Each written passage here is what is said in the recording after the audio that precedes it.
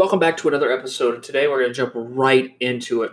My name's David, and today we're going to talk about change. I'm not talking about your underwear or your shirt. I'm talking about changing yourself. In a previous episode, and something I've kind of talked about in the last couple of episodes, if you've been following along, is this idea of don't put goals in front of yourself, but put results. Mainly because, in my opinion, in my experience, a goal is a farce. It's bullshit. It doesn't work.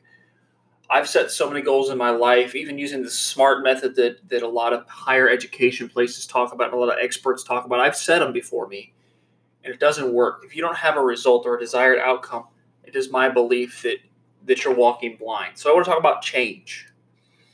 Something that I realized many times over in life, but occasionally, the lessons, they hit you sideways.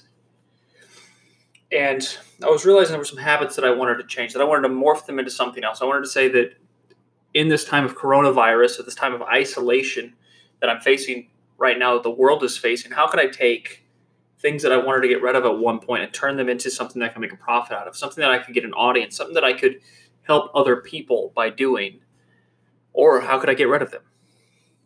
Well, initially the idea was, how do I get rid of them? That was the first idea, right? Like if something's negative, if something's leeching on you, if something's a parasite, if something's an addiction, it's pulling away your focus from what's important.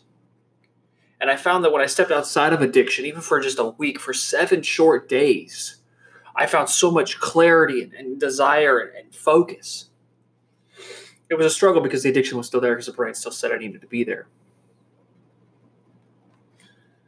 But something I learned from a mentor of mine is when you walk away from something, you have to replace it with something else that gives you that equals those same emotions.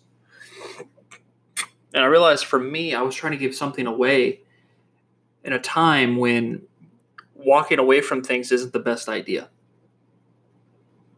least it's the story I'm telling myself. As the state that I'm living in is starting to open up, timing is never right for something. But I realized in my fight of trying to give up video games, something that I'd been doing for 25 years of my life, trying to give it up as an addiction, trying to turn that addiction to something like, how can I make a profit out of it? If I can make a profit out of it, it becomes a job.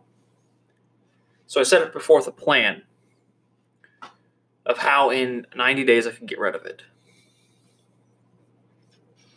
Many years ago I did this, not recently. Recently I have a new plan. Many years ago, I put a plan in action. I put a plan in front of me and I said, this is what I want to change. And that plan ended up being just pages on a notebook. Why?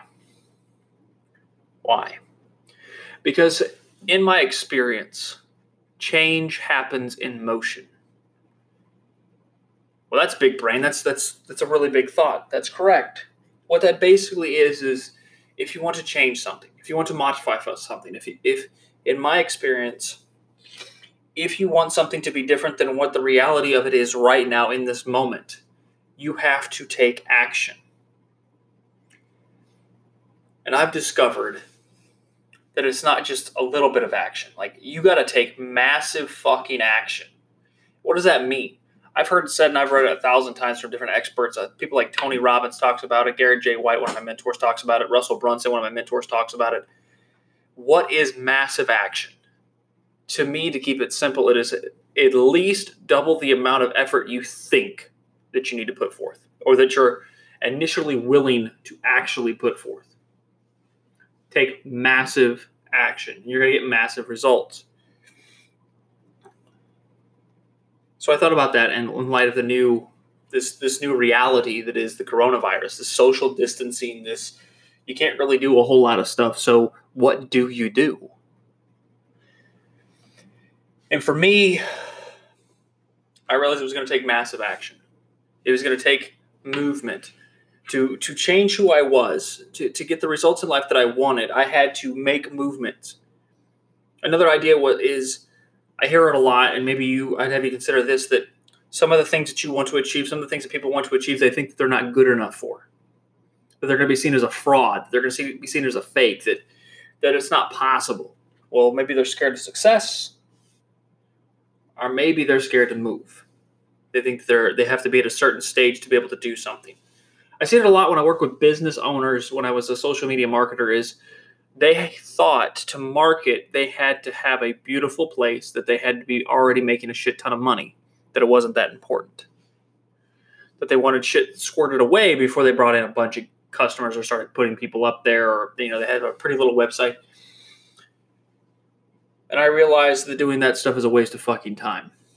The only way that you're going to be ready for something, the only way that you're going to get the results and the change that I learned from my experiences, is you have to move. You have to be moving towards that goal, towards that, not even a goal, fuck the goal, that slipped, moving towards that result every single day. And then when you do that